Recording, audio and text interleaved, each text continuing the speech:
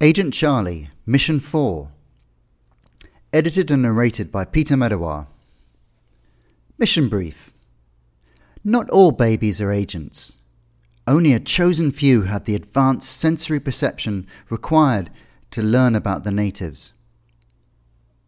Milestones. 2 months into my mission and my natives are showing encouraging signs of development.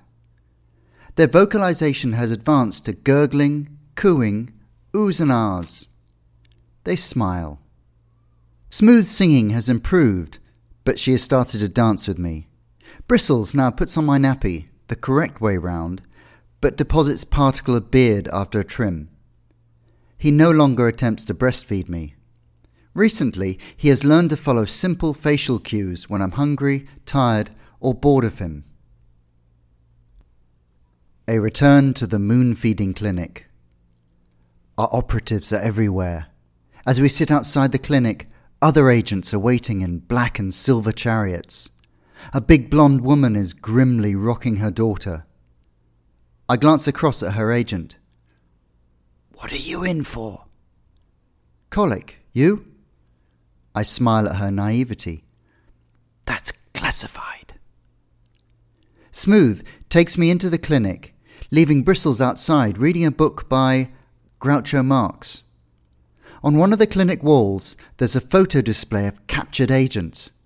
Next to it is a poster of an agent asleep against a vast vanilla moon. The caption reads, "Skin to skin. We love it. Can't you tell?" I am weighed, measured and fed. A brief interrogation. I tell them nothing.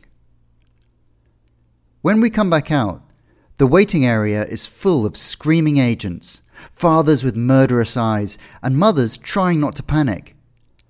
In their midst is Bristles, deep in his book, laughing like crazy. Celestial movements. I am lying in my cot, conducting the stars.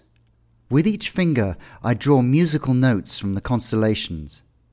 I hear violins from Orion, Cassiopean flutes, percussion from the heart of a nebula, oboes in a supershell, an orchestra shivering to life and the remnants of a supernova. "Hey!"